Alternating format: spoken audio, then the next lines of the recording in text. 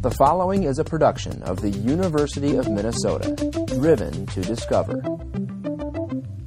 Well, greetings, everyone. My name's David Arundel, and I'll be your host for the Peer Group Library Podcast. This podcast is about providing information in little bite-sized portions for people who want to keep up on knowing what are the latest publications, research studies, and articles about post-secondary peer study groups. Those of you who are into that particular area may find this as an easier way to keep up with the amount of literature that's coming out. I track a database of well over 2,000 articles, and that's just for the 9 programs that I follow. So what I'm trying to do is find a way to make it easy if you are driving in the car or else you are in the office or you're doing something else and you just want to keep up with what are some of the latest articles, research topics,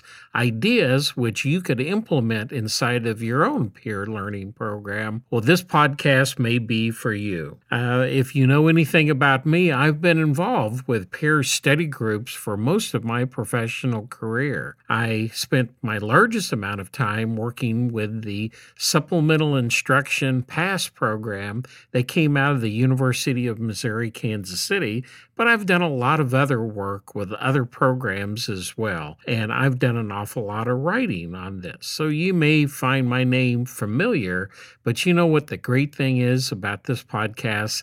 It's not about me.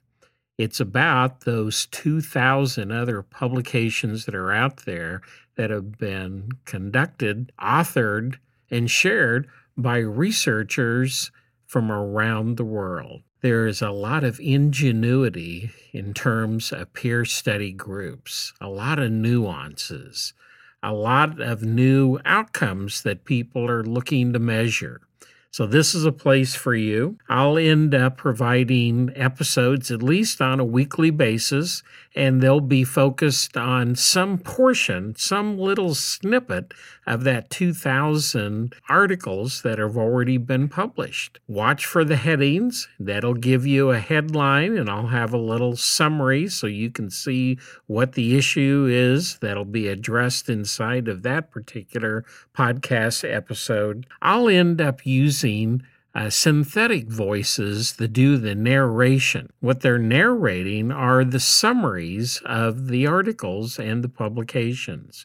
So you'll hear a variety of voices, and I think that that'll make it more interesting than just trying to listen to me. Well, that's it for this brief introduction.